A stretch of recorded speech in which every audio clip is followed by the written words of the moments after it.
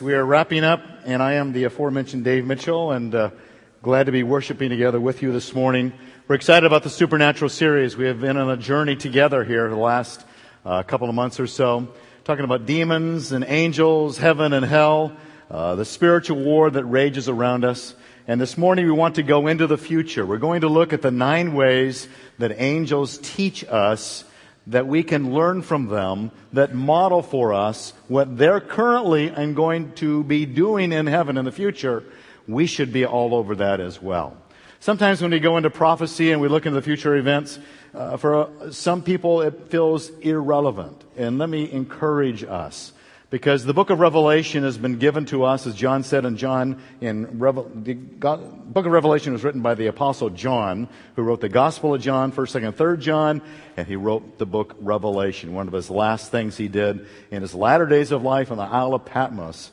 And there he languished in a prison setting, and God gave him this revelation. And Revelation 1:3, blessed are those who read and heed the words of this book. I want us to be blessed this morning. But sometimes we don't think that prophecy has relevance for us.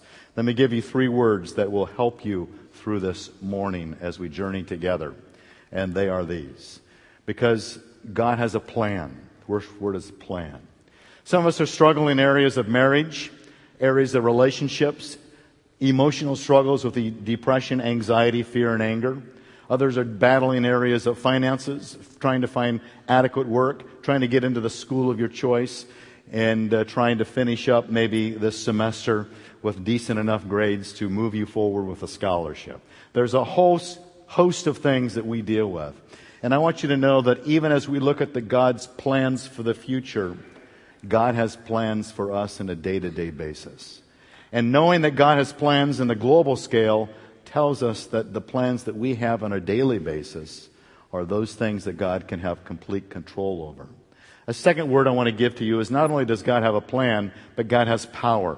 He has power to make the plans we're going to discuss here this morning to take place. He has a power that is the resurrected of Christ. That power is going to be available for God to implement the plans that He has for the nation of Israel and for the future of our globe, our earth in total. And if God has enough power to make those plans take place, then you and I need to know that on a day-to-day basis, whatever you're struggling with in your life, whatever the tribulation that surrounds you today, that God has the power for you as well. And as a third word, power, plan, but then patience. One of the things you're going to learn from the book of Revelation is that it takes patience to wait upon God to implement His power, to make His plan, in effect, take place in our lives. God is asking us to be patiently enduring. That's a common theme in Scriptures. Patient endurance is a common theme that I find that is a hallmark of those who are the mature believers of the faith. The patient endurance to believe that Jesus is going to come back again. But more than that, the patient endurance to believe that God has a plan for my personal life, that He wants to continue to complete it until the day of Christ Jesus, Philippians 1:6. That He has a power that is so great that all powers of this nation, this world, will submit to God's power, and that power can be mine in my daily experience of my life. So as we go through this journey, I'm going to remind you of this at the end of the message, that as we learn these things, these 9 things, that God has a plan, He has power to make it happen, but He asks patient endurance of us faithfully living the lives that God's called us to live in obedience to His Word and fulfilling His commission to each of us, and that we will live out that life. His plan will be realized. His power will fulfill our hearts, and we will see the completion of all that God has for us. So that's the journey we're looking at this morning. But specifically, the 9 things that angels teach us in the future days. There are 3 segments in the history of mankind where God does supernatural, miraculous, over-the-top, overt miracles. The first era of the history of the world was in the days of Moses, where we had the big plagues that took place to set the Jewish people free from the nation of Egypt after 400 years of slavery. 400 years of patient endurance for God's plan and His power to set them free, to go to the land of milk and honey, as God said in the book of Exodus. And then there was the segment of the days of Elijah and Elisha, where God had major power on display. Dead people being brought to life, sick people being healed, impoverished people being fed. So Moses, Elijah, Elisha, and in the days of Jesus, in the early days of the book of Acts, Jesus, the greatest miracle of all, the resurrection of Christ from the dead. But the miracle of healing hundreds, if not thousands of people that Christ encountered. The miracles of Peter and Paul of healing people in the early days of the church. We then, since those days, have lived in a day where you don't see the overt miraculous power that we can really testify to historically in those days. At least in a lot of our arenas of life. But there will be that fourth era of time where God will give us an over-the-top, overt, amazing display of miraculous power. And it's the days we're now going to enter into from the book of Revelation, the Gospel of John. In the book of Revelation, and you have an outline that is available for you, I encourage you, you will find it a lot more beneficial, because I don't believe anybody's going to remember all 9. But that's why I give to you His power, His plan, and His patient endurance for us. Follow along. Here's what I'm talking about. The very first thing we learn about angels, that angels are longing for this prophetic fulfillment of God's plan. God does have a plan, and the angels are longing for that. You see so much of the appeal, the angelic power in heaven that is constantly seeking to worship God for the fulfillment of His plan. And what is the plan that He has for us? The plan was given way back in the days of Abraham. We call it the Abrahamic covenant, where God came to a man who was a righteous man and by faith believed in God, and God gave to him this promise, and we now know it as the nation of Israel. But in Genesis 12, He says this, I will make you a great nation. I will bless you and make your name great, and so you shall be a blessing. I will bless those who bless you, and the one who curses you I will curse, and in you all the families of the earth will be blessed. God gave to Abraham a promise, and that has a promise that includes 3 parts. I'm going to give to you land. I'm going to give to you seed, that is a lineage of life that is going to multiply. And by the days of Exodus, they had over 2 million Jews that were overwhelming the Egyptians. And so powerful was the fruitfulness of God's blessing them of a seed. And then thirdly, I have the promise of a blessing. So a land, seed, and a blessing. I will bless you that you might bless others. And Israel is still the apple of God's eye, as God refers to them in the Scriptures. Like angels, we should seek the fulfillment of that promise that is yet to be fulfilled. God has yet to give Israel all the land that He promised, yet to give to them a seed, that is the seed of the David of Jesus Christ being the king who would rule over them, and to bless all the world through them. They will be a blessing to us eventually. But let me take you to perhaps in some ways, in my personal opinion, aside from the passages that teach on the resurrection of Christ, what is probably the most important chapter in the Bible, and that's a big statement, outside of those that revolve around the resurrection and the crucifixion of Christ. It's Revelation 5. Let me show you why this is an important chapter. In Revelation 5, John is given this revelation. And oh, by the way, here's the petty Dave coming out. It's Revelation singular. There's no S on the end. It's not Revelations. Got it? It's Revelation. Because the revelation of Jesus Christ. It's just good to be accurate. Revelation 5:1, now no longer petty Dave. I saw in the right hand of Him who sat on the throne a book, written inside and on the back, sealed up with 7 seals. That's the way they would have books in those days. The Greek word for book is biblion. We get the word Bible from it. It's a scroll. That's how they would have their manufacturing process of books in those days. And I saw a strong angel proclaiming with a loud voice, and I highlight in this color, who is worthy to open the book and to break its seals? What's the book? I'll tell you in a minute. And no one in heaven, on earth, or under the earth was able to open the book or to look into it. Then I began to weep. This is John.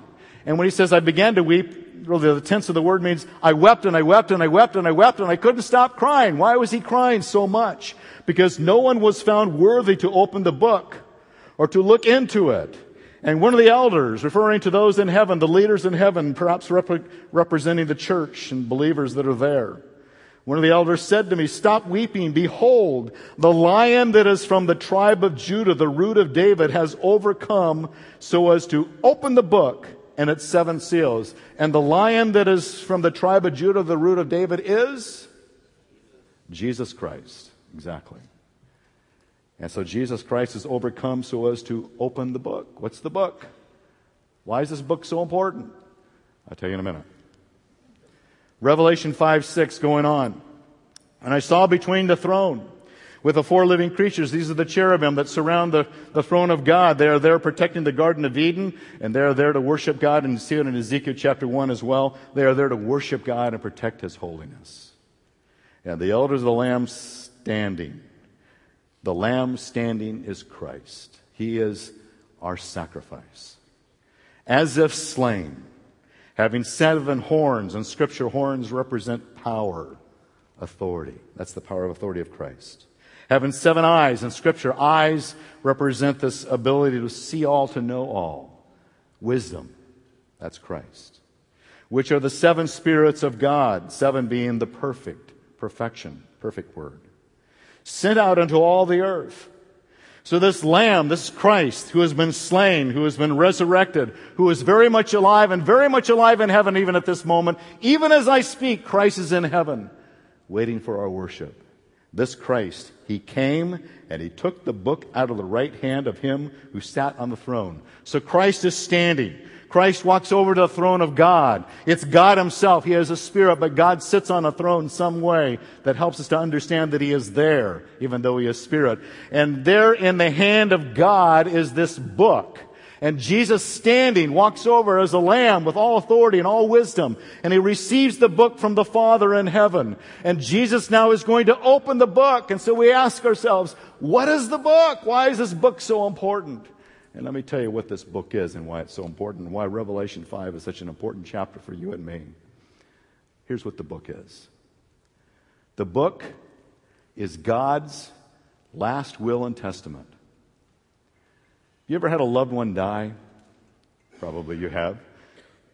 But to go to the judge's chambers, to go to the lawyer's office, and the lawyer takes that last will and testament of that loved one and opens it up and says, "Here are the final words of your loved one.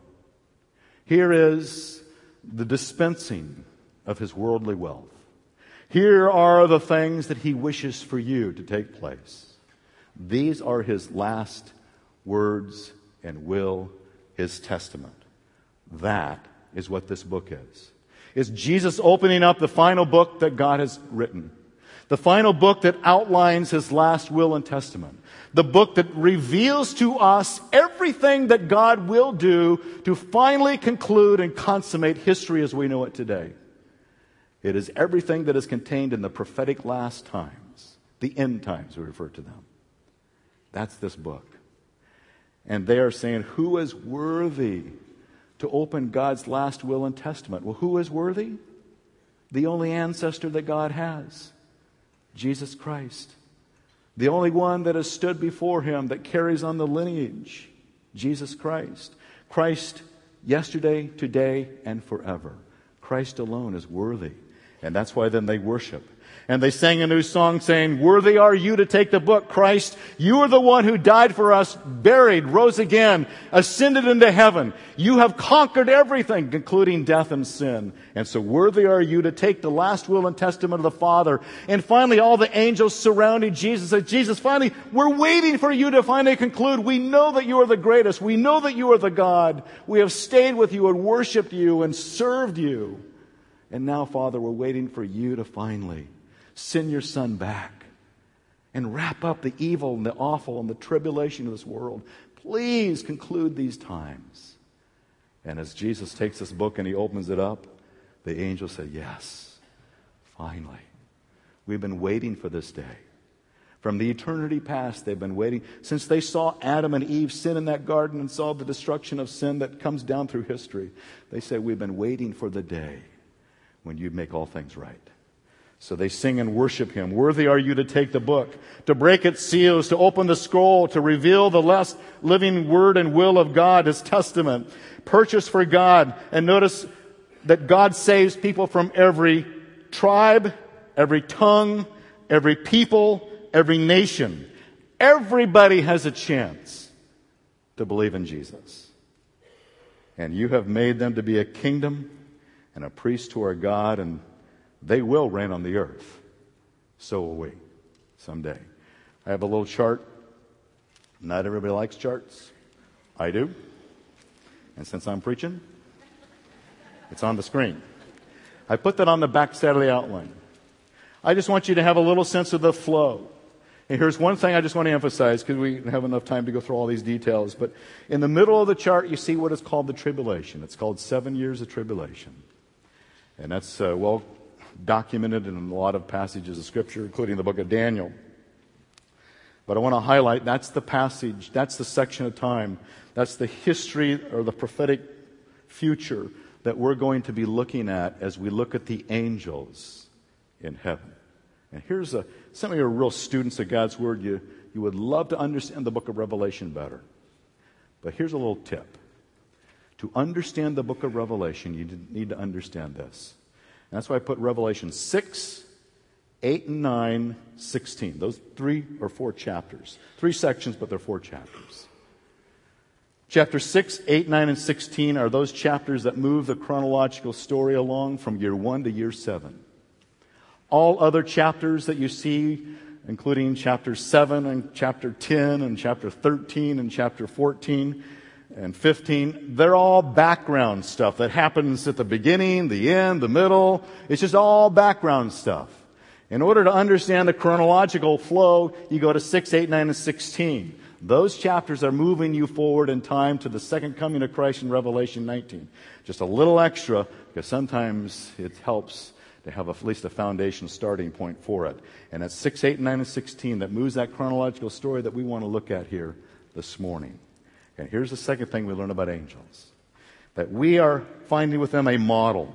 We must recognize that God will care for us. He will care for us in that tribulation as well as this tribulation that some of us are living in today. Notice what the angels teach us in Revelation 7. And I saw these 4 angels standing at the 4 corners of the earth. When you see 4 angels at the 4 corners of the earth, that is a symbolic power move that says we are in control of this earth. The angels are given by God an authority and a power to control this globe we call earth. We may think we can control it. We don't. It's the angels of God that are in controlling this earth that we live on. And they're holding back the 4 winds so that no wind would blow on the earth, on the sea, or on any tree. So powerful, they control the weather. And I saw another angel ascending from the rising of the sun, having the seal of the living God. What is the seal of the living God? And he cried out with a loud voice to the 4 angels to whom it was granted to harm the earth and the sea. This coming tribulation will occur. And this is what the seal is, to do not harm the earth or the sea or the trees until we have sealed the bondservants of our God in their foreheads. And in that particular context, Revelation 7, it's talking about the 144,000 Jewish people, 12,000 from the 12 tribes, and they will be the witnesses through that 7 years of tribulation. And God says, I'm going to put my seal on you. And when I seal you, you're mine. Now, we don't live in that time, but we have the seal. We have the seal of the Holy Spirit. Those of us who are believers in Jesus and received His forgiveness, we were given the Holy Spirit. And He seals us. So nothing touches us because the seal of God is there. And everything has to go through Him to us. The angels teach us that God provides protective care no matter what we're going through. We can trust Him with His plan and His power. We need patient endurance to allow that plan to be fulfilled. Like the angels, we need to humbly worship before Christ. He is great. He is powerful. And these angels have known Jesus since the beginning of time, whenever that was that they were created, way before the Garden of Eden, way before you and I were ever in existence. The angels have been there with Jesus, and they watched Him die, they watched Him buried, they watched Him be resurrected, they watched Him ascend up into heaven, and now they worship Him as the ascended, conquering Christ. And they go and worship Him, and He says, model this to the people on earth. Revelation 7 says, and all the angels were standing around this throne where God is, where Christ is, around the elders and the four living creatures, these cherubim angels. And they fell on their faces before the throne and worshiped God, saying, Amen. Blessing and glory and wisdom and thanksgiving and honor and power and might be to our God forever and ever. Amen. These angels can't have enough of this worship going on. And when you and I die, we're going to go to heaven. We're going to be with God. And we're going to join with the angelic chorus worshiping the resurrected Jesus. So glad. So glad we believed. And so glad we remained faithful so that we could take part in the worship of the greatness of Christ. That's the promise. He has a plan. He has the power to make it happen for us. We need to patiently endure faithfully, waiting for that day. Like the angels, we then therefore need to offer our prayers to the final redemptive work of Christ. Have you ever wondered where your prayers ever go? When you pray, when I pray, I wonder, where do my prayers go? Do they get beyond the ceiling? Does God even hear it? Does He remember it? Does He write it down in a book? Does He have an iPad that He wants to take notes on? How does He retain us? What happens to my prayers? The angels teach us what happens. Let's go into heaven and watch what happens to the prayers that you and I offer to God for the redemptive work, His protective power, His care for us, and whatever we go through. Revelation chapter 8 shows what happens to prayers when they get to heaven. And the Lamb broke the seventh seal of this scroll, this book, this biblion, this final last will and testament is what he's talking about there. And there was silence in heaven for about a half an hour because they were overwhelmed with what God's plans are. When God says, here are my plans, Jesus, for the consummation of the history of mankind. And there's silence in heaven when they see, wow, this is even more than we thought. There's silence. And it says, and I saw the seven angels who stand before God, and the seven trumpets, which are the Revelation 8 and 9, which moves again the story forward, of the seven trumpets being blown and recorded and revealed. And another angel came and stood at the altar, having a golden censer. And much incense was given to him, so that he might add it to the prayers of all the saints on the golden altar, which was before the throne. In heaven, there is a golden altar. There is a censer. There is incense. And heaven's place of worship is what is the model for what took place in the temple on earth, where the Jews would go and worship. And in those days, the Jewish days, around the days of Christ, they had a temple where they would go and worship. And the priest in the morning would take the morning sacrifice and sacrifice it on the altar. And he'd take the evening sacrifice and sacrifice it on the altar. And then there would be these embers, these coals that would still be there burning. And he takes those coals in the morning and the evening. He takes those coals. He goes into the Holy of Holies. He goes to before this altar where the incense is. And he puts the coals with the incense so that they are reflective of the beautiful radiance of aroma of the worship of the Jewish people who have brought their sacrifices to the priest. And the reason they built it that way, so the morning, evening sacrifices could be having the coals mixed together with the incense and that aroma lifted up before God, is because that's what happens in heaven. So God says, I've got the heavenly worship, now let's build one on earth. And this is what is happening here. And it goes on, it says, and the smoke of the incense with the prayers of the saints went up before God out of the angel's hand. Then the angel took the censer and filled it with the fire of the altar and threw it down to the earth. And there followed peals of thunder and sounds and flashes of lightning and an earthquake. And man, in heaven, it's going to be spectacular. The 60th anniversary of Disneyland has nothing on what God is going to do in heaven. That's what happens to our prayers. When you and I pray, God, how much longer? When are you going to fix, heal, restore, redeem, repair, whatever? God, when? Your prayer, when you pray that, according to God's will, it goes up into heaven. And those angels gather those prayer requests. And they take those prayer requests and they add them to the incense of the heavenly worship that's taking place right now. And that incense then comes before holy God. Although He has a spirit, He has nostrils, according to Scripture. Although He has a spirit, He has hands, according to Scripture. And that holy prayer of ours, filled with incense, comes before him. And then he begins to dispense his response. And sometimes we get it quickly, and sometimes it takes a long time. It took the Israelites in Egypt 400 years of slavery before God heard their prayers. In Revelation, for some people it was instantaneously as they were brought up into heaven. Revelation 6, 9 through 11. And there they say, God, how much longer? He says, rest a little while. It's just a matter of years, but I'm going to wrap it up. Your prayers and my prayers are like a beautiful incense to the nose of God. Never discount your prayer life.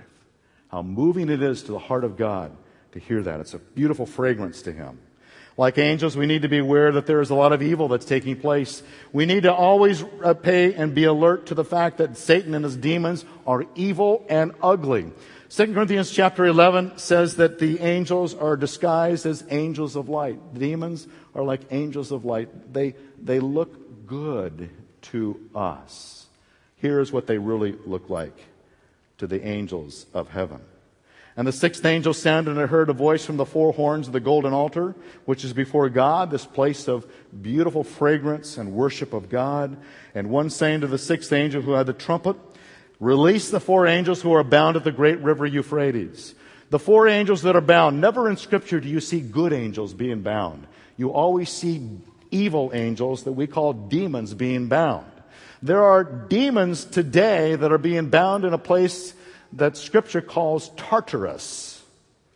And it's translated in the Scriptures as hell.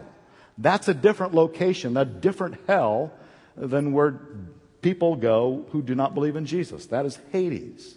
And so there's a special holding tank for demons that are being bound because of the evil, the awful evilness that exceeds regular evilness that those demons had committed. And they're being bound, these four angels are being bound by the great river Euphrates.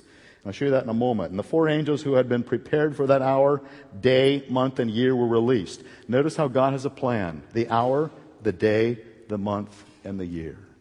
And he has the power to make that plan work. Here is the river Euphrates, if you're not familiar with where that flows in the Middle East today.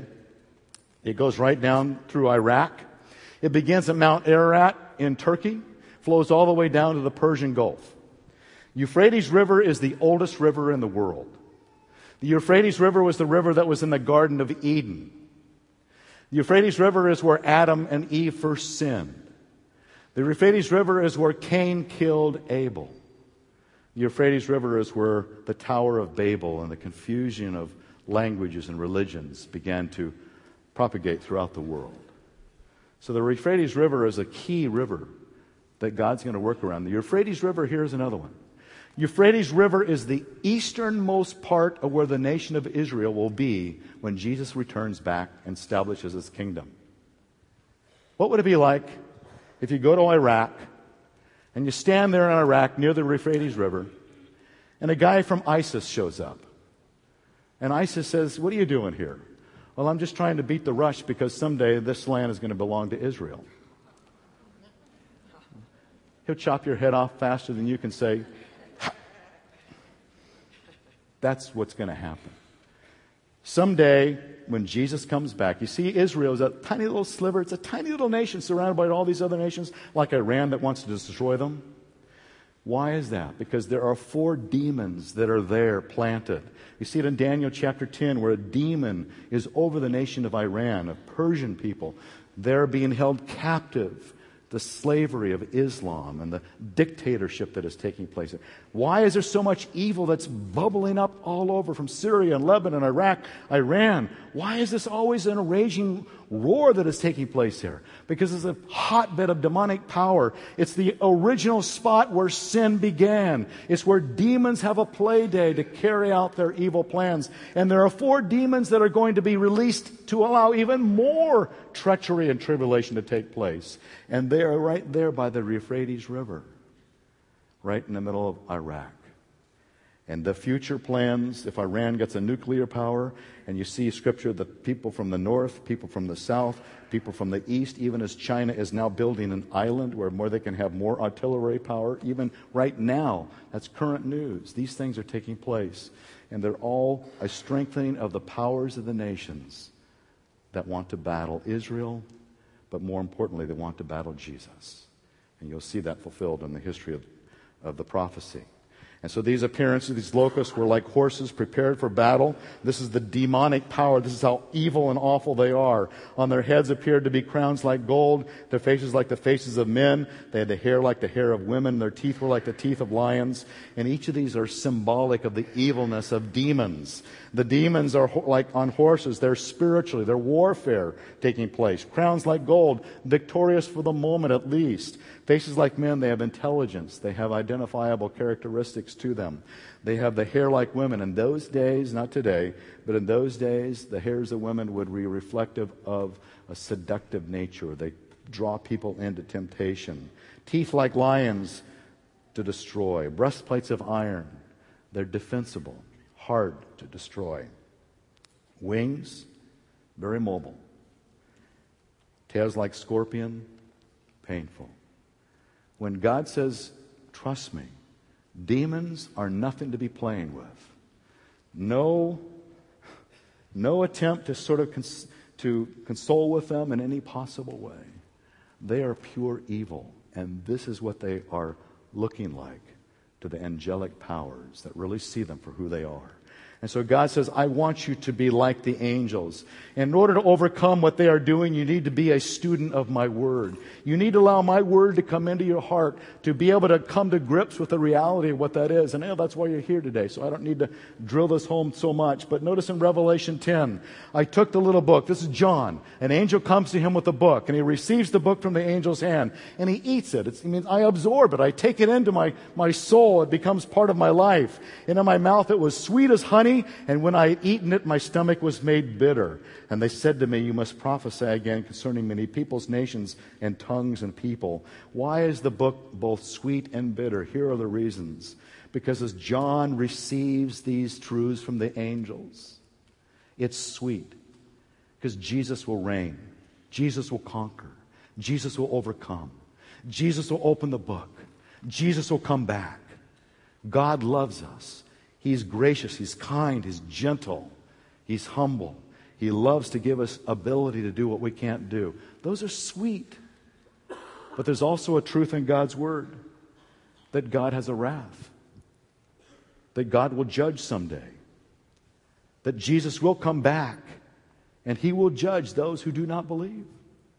That's bitter. So there are realities that we can't just pick and choose the stuff we like, the sweet stuff, and leave the bitter stuff. We absorb it all so that we can be ready and understand, be prepared. Like the angels, we must warn people that this day will come of judgment. Notice in Revelation 14, this is happening throughout the 7 years of the tribulation. I saw another angel flying in mid-heaven, having an eternal gospel to preach to those who live on the earth, to every nation, tribe, tongue, and people. Everybody's hearing the gospel from this angel. He's like a drone going all over the world. And he's saying with a loud voice, fear God, give Him glory, because the hour of His judgment has come. Worship Him who made the heaven and the earth and the sea and the springs of water. The angels know how severe this is. The angels know how real this is. This isn't just some game. This isn't some sort of pie in the sky. It'll happen to somebody else. It's just not a cartoon. This is reality, and the angel is going everywhere around the world to every language group, every nation, every tribe, every people. Please fear God. Worship Him. Humble yourselves under Him, because He's coming back.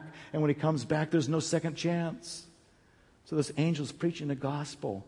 So like the angels, you and I, the people that live near us, family members, people we work with, the cubicle friend, the student friend, the professor, the students, wherever we are at, like the angels, fear God, come to Christ, receive what He offers to you. And that's the power of that. We can't take the sweetness of the Word and reject the bitterness of judgment. Matt Davis gave me this, the rabbi. Francis Chan wrote, "It's incredibly arrogant to pick and choose which incomprehensible truths we embrace. No one wants to ditch God's plans of redemption, even though it doesn't make sense to us. Faith alone in Christ alone, is that simple? Are you kidding me? It is that simple. But neither should we erase God's revealed plan of punishment because it didn't sit well with us. As soon as we do this, we're putting God's actions in submission to our own reasoning, which is a ridiculous thing for the clay to do also. We can't say, God, I'll take your redemption, but I can't believe you're a judgmental God. I could never accept everybody will die and go to heaven. Everybody will be saved. No. There's sweetness and there's bitterness. And so like the angels, we need to be ready to return with Christ at the very end times. Revelation 19 is the return of Christ, and it reads this way, "And I saw heaven open, and behold a white horse, and he who sat on it is called Faithful and True." So Jesus is going to come back on a white horse. Pretty spectacular. I like the imagery of that. And in righteousness, he judges and wages war. He came the first time as a lamb to give his life. He comes a second time as a king to conquer the kingdoms of the world. And when the armies which are in heaven, clothed in fine linen, white and clean, were following him on white horses, and you and I will follow in white linen on white horses. Don't worry if you don't know how to ride a horse. You will learn in heaven. You'll be very well prepared. And just hope you don't get the shovel duty up there. So Revelation 19, we're going to come back with him. We're going to rule with him. And from his mouth comes a sharp sword. This is Jesus. He's conquering the enemies. All these powerful nations that we didn't have time to get into are converging into this little land we call Armageddon, Megiddo. You go there and you tour there and you see this valley where all this conversion of these powers are going to take place. And he comes back that he might strike down the nations. He will rule over them with a rod of iron. And he treads the winepress of the fierce wrath of God the Almighty. And on his robe and his thigh, his name is written, King of Kings. He is the Lord of Lords.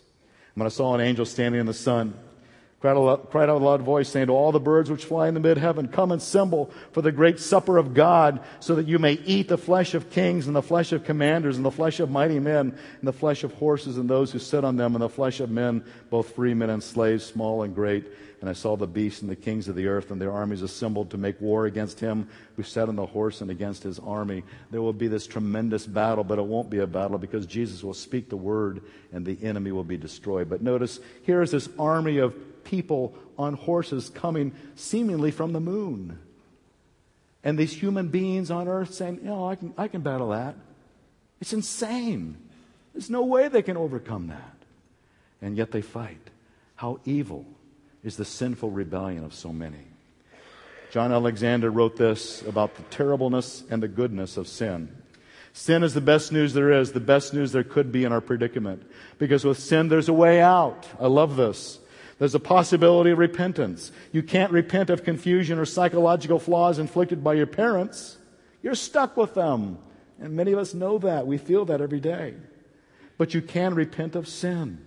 Sin and repentance to Jesus are the only grounds for hope and joy, the grounds for reconciled, joyful relationships. You can be born again by Jesus' death on the cross and resurrected life. He waits to serve you from heaven and from your heart.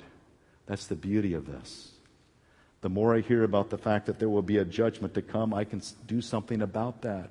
I can have Christ forgive me. Put my faith and trust in him. We'll give you that opportunity today if you'd like to do that. And then finally, like the angels, we need to let the world know that it's going to be a new kingdom someday. And Jesus is going to come back and establish that new kingdom on earth. A new heaven and a new earth. Then one of the 7 angels who had the 7 bowls of the 7 last plagues came. And he spoke with me. He said, come here and I will show you the bride, the wife of the Lamb. That's you and I. We're going to be in heaven. We are the bride. We are the bride of the Lamb, Jesus Christ. He is the groom. And he carried me away in the Spirit to the great and high mountain. He showed me the holy city, Jerusalem. Not the Jerusalem over there, but the brand new Jerusalem that's coming down from heaven. It has the glory of God in it. And he said to me, these words are faithful and true. Remember those words. These words are faithful and true.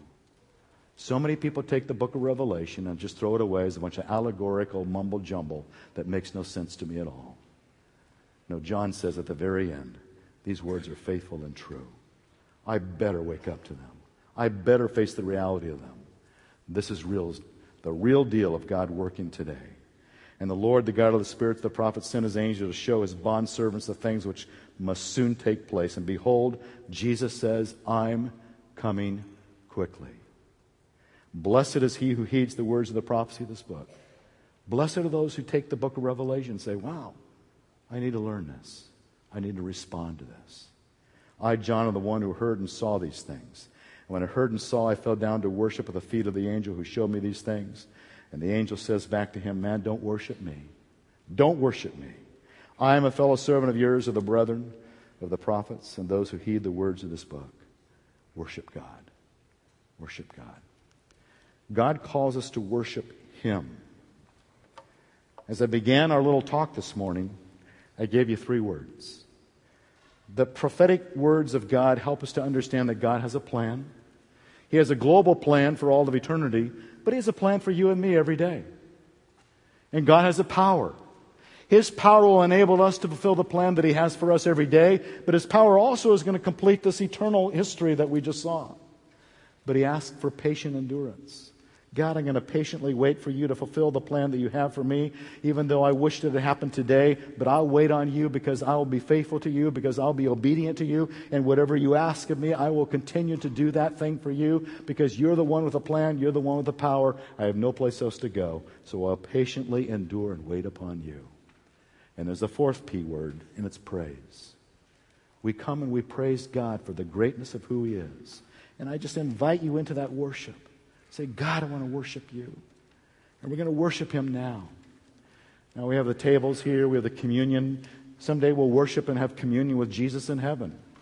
That will be this great supper that we'll have with Christ if you're a believer in Jesus. And we'll come and take the bread. It represents the body of Christ, the cup, the blood of Christ. They're symbols of my communion with the holy God. We have the offering. Someday we'll take those crowns that he gives us and we'll cast them before the Lord Jesus Christ. We give to Christ all that we think that we've earned, but we know we didn't earn it. He gave it to us, and he owns it all. So we give back, and we worship him in that way. I'm going to pray for us right now. Then I'm going to read a little scripture, and we'll worship together. Somewhat in the way we'll worship in heaven someday. So let me pray. Help us, Father, as we come before you. God, we want to do your will. Someday you will unfold the book that will reveal the plans and bring Jesus back. But Lord, for some of us it's a day-to-day struggle just to trust you for the finances, the health, the relationships, the parenting, the marriage, the emotional struggles, family members in need. Help us to trust you that you still have a plan for them and for us. You have a power for them, for us. May we patiently wait upon you, faithful to all that you've called us to do. And now, Father, we praise you.